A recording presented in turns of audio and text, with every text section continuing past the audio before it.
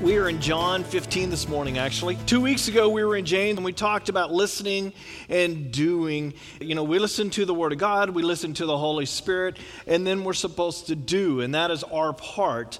And that got me thinking about listening and doing, and what is that supposed to look like in our lives? So Jesus called this the fruit. It's the fruit in our lives. So today we're going to deviate from James for a week and talk about what our purpose is. And our purpose is, and I'll give you a heads up right now, it's producing fruit, plain and simple. What type of fruit, are we? What type of, by what we produce in our life will show us what we truly believe and what type of person we are in a sense of what type of fruit we are. How does it grow? What happens when our fruit doesn't taste so good? Yeah, you hadn't thought about it like that, huh? Somebody bites into you and then they spit it out immediately because it doesn't taste good. You ever done that with fruit? Okay, you all know what I'm talking about, right?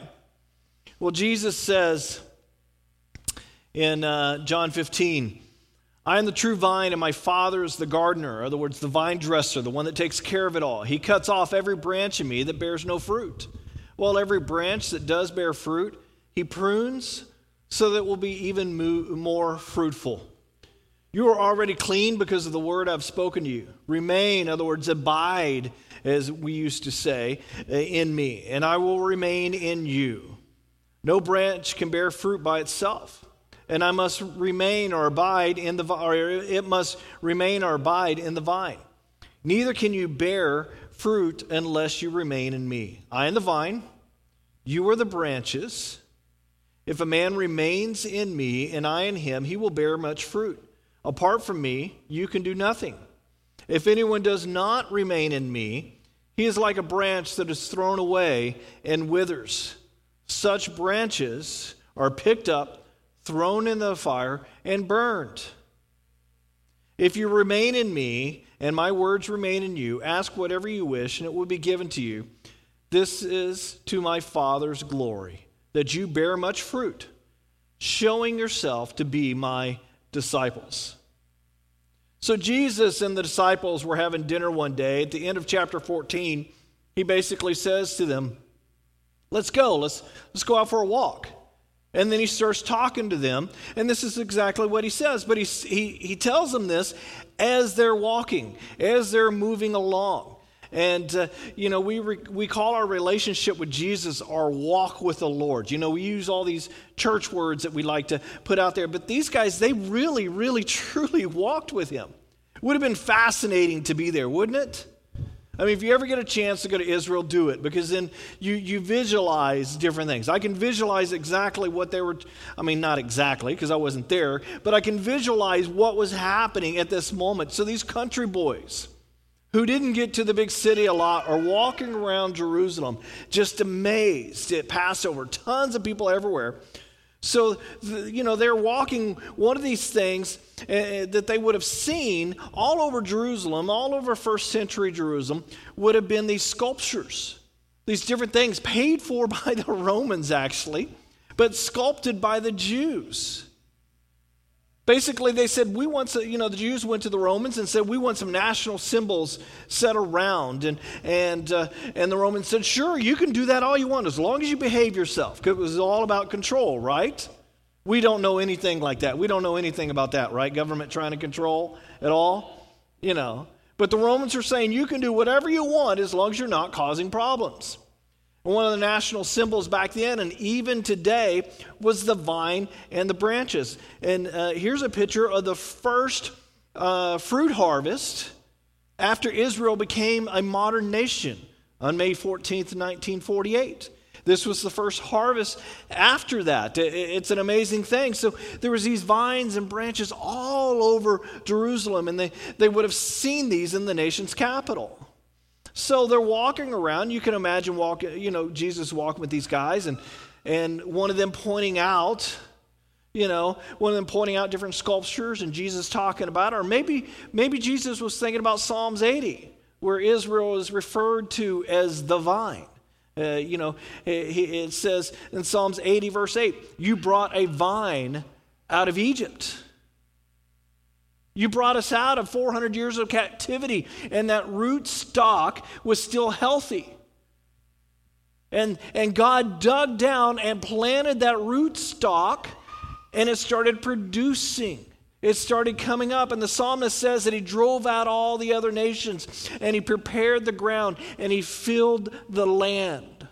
The psalmist continues and says that even though God planted the vine, it became unhealthy again. Imagine that. God doing a work, and then all of a sudden we're going along, and all of a sudden we start sinning again, and we become unhealthy. I know you can't imagine that. It's happened in my life once or twice. We've all been there. We all go through these ups and downs where God does a great thing, and all of a sudden we become unhealthy again. And it says, he cries out in verse 17 of Psalms 80. It says, let your hand rest on the man at your right hand, the Son of Man you have raised up for yourself. Then we will not turn away from you. Revive us, and we will call on your name. And they would sing these songs. And yet Jesus would walk right through Jerusalem, right through their city, and most of them just missed it. Well, with the disciples, Jesus would have walked down. It could have gone two different ways. There was a bridge from the temple that basically had the high temple, and then you had the Kidron Valley that would go down, and you could either go out one of the gates and walk down and then come up the Mount of Olives, or you could take a bridge that was built all the way across here. I don't know. I've seen this valley. It's a big valley. I don't know how they did that bridge back then. It would have been an amazing thing to see. But, here's even one of the olive trees that's about 2,000 years old that would have been there during the time of Christ, they think. They can't date it exactly because they would have to cut it down to date it exactly, and they don't want to do that, as you could imagine. But here they're walking through the Kidron Valley and between the temple and the Mount of Olives, and they were headed to Gethsemane, where the olive presses were. But before they got there, they would have went through this valley, and it would have been very dark down there. They would have had to have torches to kind of light the way. And I could imagine Jesus just going, hey guys, come over here. I want you to see this. I want you to hear this. Bring one of those torches over here because I want to show you something. And they would have probably got down on his knees or whatever. And the only way to really look at it, hey guys, look at this. And grown men are looking at what Jesus is showing them. And he says this, you see this? This is you, and this is me. I am the vine, you are the branches. This is you, and this is me, okay? And they would have been like, yeah, okay, I got it. Okay, can we keep, this is getting long, Jesus. This is a long walk. We got to walk back up that valley. But then he really starts to teach them. This is a vine, guys. And they're like, well, duh, we're from Galilee. We know what a vine is. But he says, I am the true vine. And what does that make you, guys? Starts with a B. The branch. I'm the vine. You are the branch. I'm the true vine. And my Father is the gardener, the vine dresser, the one that takes care of everything. Now, I don't know if you've ever studied vines and branches. If you ever talked to a vine dresser, the person that takes care of the vineyard and so forth. But, me being a geeky nerd that I am, I have. And, before you talk about the vines and the branches, because we all want to see the vines and the branches and the fruit that makes the wine or the fruit that makes the grape that we put on our table and all those things, you got to first talk about soil. Because the first thing the vine dresser will do, go out there and digs into the soil and see what's in there. And what a good farmer does is he looks at it and he figures out, is there magnesium? Is there calcium? Is there the things in there that are going to make it grow? And if there's not, they put it in there. They clear out all the weeds and they make sure there's proper drainage and they organize the vineyard. Put a certain amount of spacing between the plants where the vines are going to go. And then in modern days, they run miles of pipes to water it correctly. And when it starts to grow up, They send these, off for the rootstock, and they begin the planting, and it starts growing up, and they'll graft in new branches into the old roots and stuff. It's kind of interesting how the grafting takes place, but to get the growth that you really want, it takes about 7 years for the vine to produce great fruit, great wine. Now, if you study King David at all, you understand the 7 years and the significance there. God said, David, you're going to be king. And how long did it take before David became king? 7 years. Maybe we'll go back to study 1 Samuel sometime. It's a great book. But before 7 years, guess what? These vines, they just look good. You go out there and the fruit's there, and it's beautiful, but it's not in the beauty. The issue is not the beauty. What is the goal of the vineyard? I give you a hint. Vine, branches, and it starts with an F. Fruit. That's the goal of the vineyard. Jesus says, I am the vine and my Father is the gardener. I am, he says. I am. There's many times in the book of John he just says, I am. And this one he says, I am the vine. I am means that I exist. I am the vine. I am singular, the vine. Not I will become the vine. Not I was the vine. I am the vine. The true vine. And the word for true in the Greek is alethenos. It means the opposite of counterfeit, the opposite of insincere. The opposite of all those things that are not of God. I am the true. I am the alethenos. The opposite of flattery. Anything that's not real. Alethenos. This is what I am. I am real. I am the real vine. And my Father is the gardeners. And you guys, you're the branches. And I want you to bear something called fruit. It's very important. Okay, Lord, well then what is fruit? Well, fortunately we have the Bible, so we don't have to figure it out all on our own, In fact, there's so much that talks about in the Bible about fruit, I could just stop on this one subject and preach the rest of the year on fruit. How would you like that? Somebody shakes their head yes, and other people just kind of snicker no, don't. Please don't do that, Alan.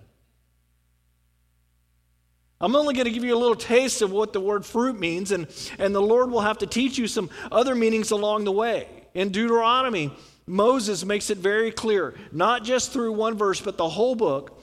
Moses makes it very clear that children are our what? Fruit. Our kids are our fruit. Some of our fruit are, is good tasting. Some of our fruit, not so much. You know what I'm saying? So if you came by my house or if I came by your house and I pointed out your kids or the picture of your kids and said, congratulations, this is your fruit. You're like, you're kidding. And I'm like, no, look at that branch. Every one of us is a fruit of someone else's branch. You are the answer to somebody's prayer. You're a mama's little pumpkin, Okay, I thought that'd get a little bit of a laugh. They just love you to death unless you act like a gourd. Right now is pumpkin planting season. If you didn't know that, you plant it now for October, okay? So, side note there, I don't know why. But when was the last time you saw a branch yelling at the fruit? See, the maddening thing about the farmer is that he comes and he tastes the fruit toward the end of the season. And if the fruit doesn't taste all that sweet, he starts to put nutrients into the vine to get it passed to the branch all the way to the fruit. The goal of the vine, the goal of the branch is to produce good fruit. So one fruit are your children. My 2 boys are the fruit of my house. We have a natural piece of fruit, and we have a grafted in piece of fruit. You get a lot of Alan and Lisa passed into these fruit, these kids. It's been interesting, to say the least. A lot of Lisa put into the kids. Everyone loves that. Hopefully it'll overtake the Alan part, as the time goes on. That's just one example. So let me give you another. Hosea chapter 14. The Lord speaks to Israel and says, you know what, guys? You've really rebelled against me. But I'm not mad at you anymore. I have forgiven you. I'm going to restore you, and I want you to repent. And he says in Hosea 14, as you repent, your fruit is found in me. It's the same as John the Baptist. John the Baptist comes along and says the same thing, a little harsher, kind of like James, kind of straight to the point. Hosea is very nice about it. John the Baptist, not so much. He's in your face. You're back 10 rows from John the Baptist, and he just nails you. You think you're far enough away, but he just, with the help of the Holy Spirit, just hits you right away. And John the Baptist tells you, repent. Bear fruit in keeping with repentance. Repentance is actually a fruit. Something that happens between me and Jesus as I repent and something occurs there. There's no excuses, no backtracking. It is, I am sorry. And there's no bitterness, especially when it occurs right away. There's no pruning the next season when we ask for forgiveness early. And John the Baptist says, bear fruit in keeping with repentance. And everyone would kind of shrink back. But they didn't run away. You know why? Because they knew it was right and truthful. Hebrews 13 says, through Jesus, therefore, let us continually offer to God a sacrifice of praise. Our lips are our praise. Did you know that? We should be offering that sacrifice of praise, the fruit of our lips that confesses his name, and do not forget to do good and to share with others, for with such sacrifice, God is pleased. I love it when my kids talk to each other, when they're sharing with each other, when they're laughing with each other. I'm pleased with that. When am I not pleased? When they're irritating the heck out of each other. You know what I'm saying? Just nitpicking, and you're just like, guys, just cut it out. Separate. Don't even play right now because you can't get along. That doesn't please the Father. When we do that amongst church members, when we do that amongst different churches, when we do that amongst Christians, God's not pleased at all. At all. He's pleased when we're getting along and enjoying and worshiping him. Do not forget to do good and share with others. For such sacrifices, God is pleased. Obey your teachers and submit to their authority. They keep watch over you as men who must give an account. I don't like that. I'm accountable for you. That doesn't always make me feel great. Sometimes it's wonderful. Sometimes it's like, man, that's so hard. And God's like, yeah, but you're responsible. Only them obey them so that their work will be a joy, not a burden, for that would be no advantage to you. Now, the things that come out of our mouths are fruit, especially when I talk about God and how I use his name in everyday conversation. I just went to a graduation down at Point Loma Nazarene University, and I was struck by this one thing. I never heard so much cussing in my life on a Christian university grounds.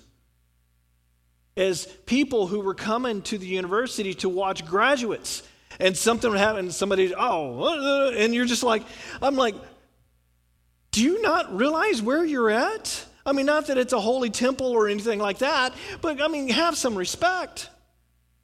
The things that we say are important. The things that come out of our mouth. Are we worshiping God or not? It's interesting. I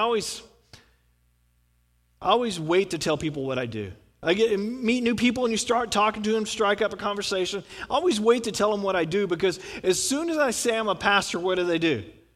Oh, best behavior. Oh, let me straighten up, So it's always kind of fun to wait. And once my wife and I, we were coming back from Hawaii, and we had tickets that were free, which was really nice. But we got separated on the plane, so we sat in two different spots. And I was talking to this young lady that worked there with the dolphins at one of the big hotels. They have a dolphin thing there and stuff. And we talked for a long time. And she finally said, "Well, what do you do?" And I told her I was a pastor. And she looked at me. She goes, "You don't look like a pastor.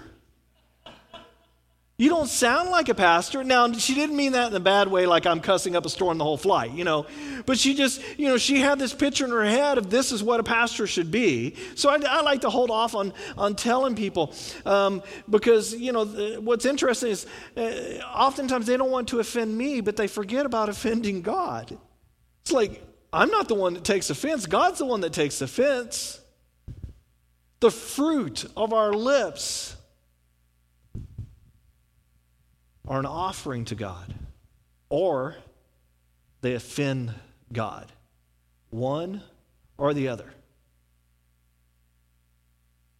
The fruit of my lips is not only when I'm praying to God and think that He's listening. It's all the time. Now, when you get close to the fruit, what do? You taste it. You see, oh man, strawberries are out right now. It's nice when you get a nice strawberry, right? Oh, you just taste it. Now what happens if you get one that's too green? Ugh. Throw it away, right? This is why we worship. It's the fruit of our lips. It should be pleasing to God. Galatians 5:22 says, "But the fruit of the Spirit is love, joy, peace, patience, kindness, goodness, faithfulness, gentleness, and self-control. Against such things there is no law." No one would crucify somebody who acts like this, right? Then Paul goes on to say, "Those who belong to Christ Jesus have crucified the sinful natures with its passions and desires." We have this war going on within us. Earthly passions, earthly desires, godly passions, godly desires. Which fruit is winning? Which fruit tastes better? It's a good question. That's what James is starting to say when he's saying listening and doing. Don't just listen. Don't just grow and enjoy the ground and never produce any fruit, never produce anything that's wonderful for this world, that's good tasting. I mean, if we just sit there and grow and do nothing with it, what good are we?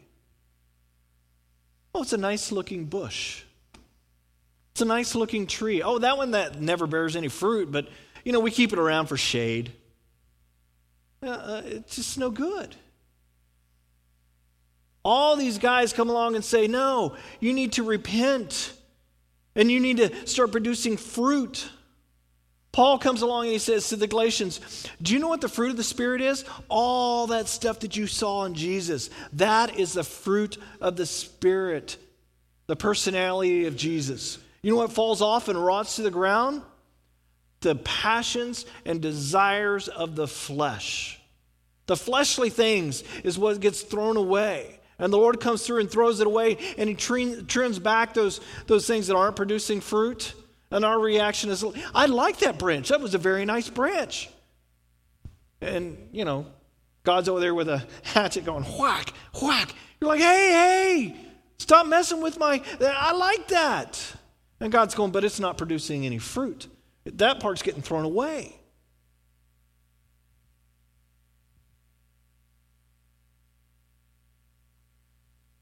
The Lord wants us producing fruit. And if we're not going to produce it, He's going to deal with it. He's going to chop off a few things. He's going to get us back to a position where we can produce fruit.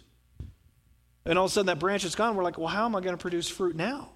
The Lord says, well, I'm going to get something growing. Don't worry about it. And we look at our fruit and we go, I like it. It's all dark and red. Some of us, we're like, I want to produce fruit exactly like this. And God goes, but that's not your type of fruit. You shouldn't be doing that. We're like, but I like the fruit that they're producing over there. And God goes, yeah, but that's not what I want you to do. I want you to produce these grapes. You need to produce table grapes. You're not the wine grape. You're the table grape. You know what I'm saying? What type of fruit are you producing? Are you producing what God wants you to produce or not? We can't look at other Christians and say, I want to be just like that. I want to have that ministry. The things that we produce are the things that God needs for this world. And our goal in this life is to be pleasing to our Lord, to glorify Him. So out of curiosity, what is the goal of the vineyard? To produce what? Fruit. I've said it enough, right? Jesus says in Matthew 7:16, and here is where he says that we're free to evaluate other people's fruit. But Pastor Allen, that would be judging. And as Christians, we don't judge. Well, look at what he says. Matthew 7:16, by their fruit you will recognize them. Do people pick grapes from thorn bushes or figs from thistles? Likewise, every good tree bears good fruit, but a bad tree bears bad fruit. A good tree cannot bear bad fruit, and a bad tree cannot bear good fruit. Jesus says we're free to evaluate the fruit in other people's lives. So let's balance that with some scripture, other scripture. Jesus also says, judge not lest you be judged, okay?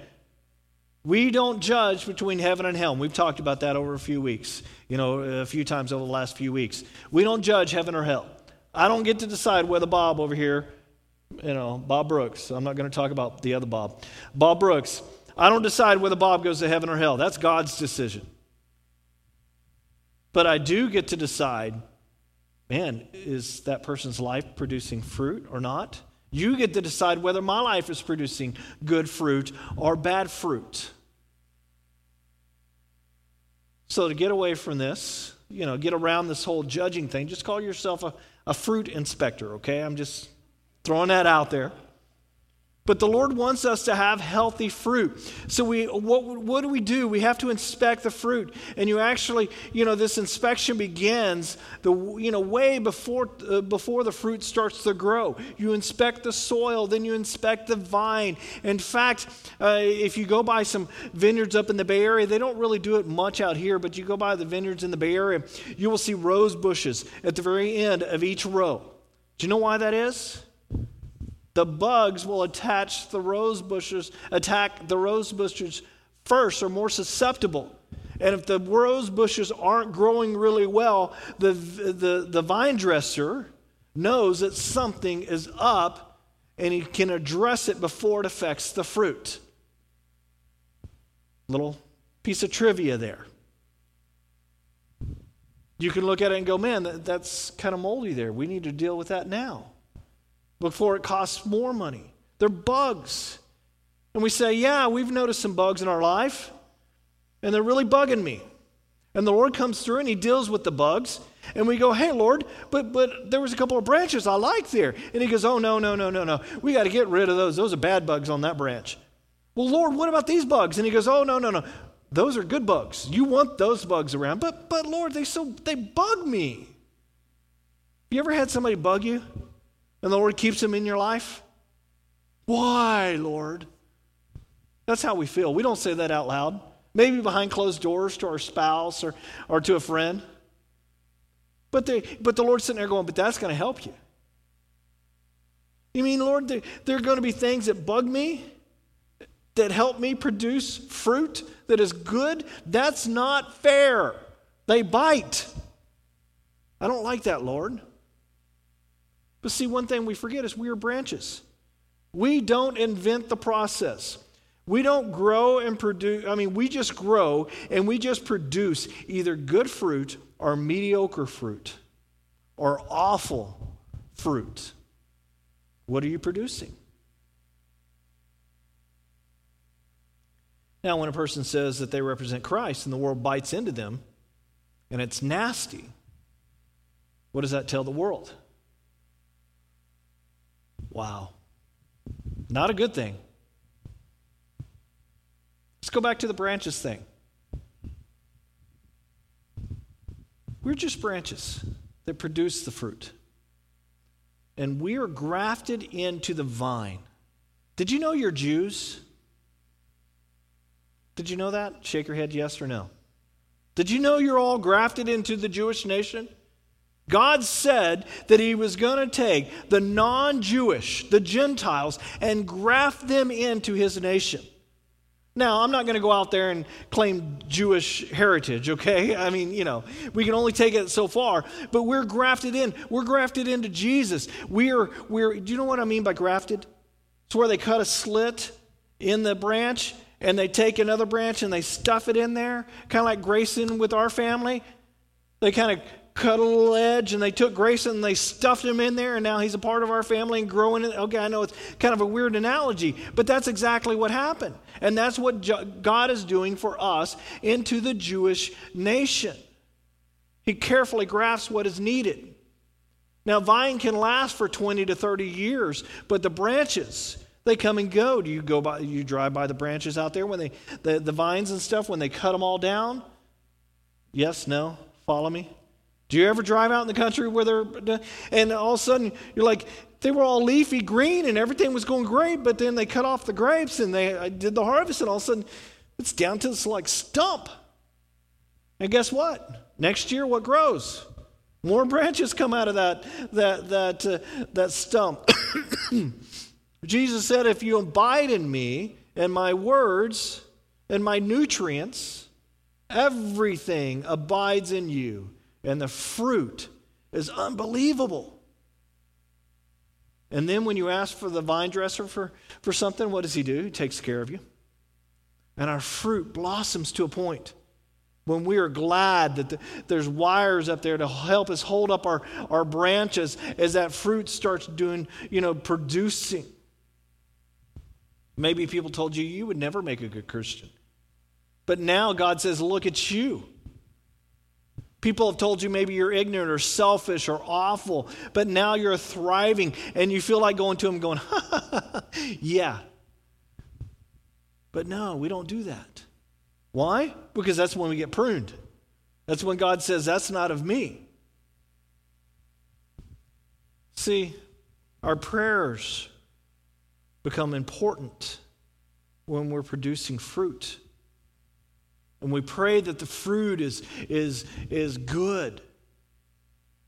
We pray that the things that we do in this world make a difference. And this is when you're abiding or dwelling or resting in the Lord. And we're supposed to go out there today and make the vineyard, make the vine dresser look good.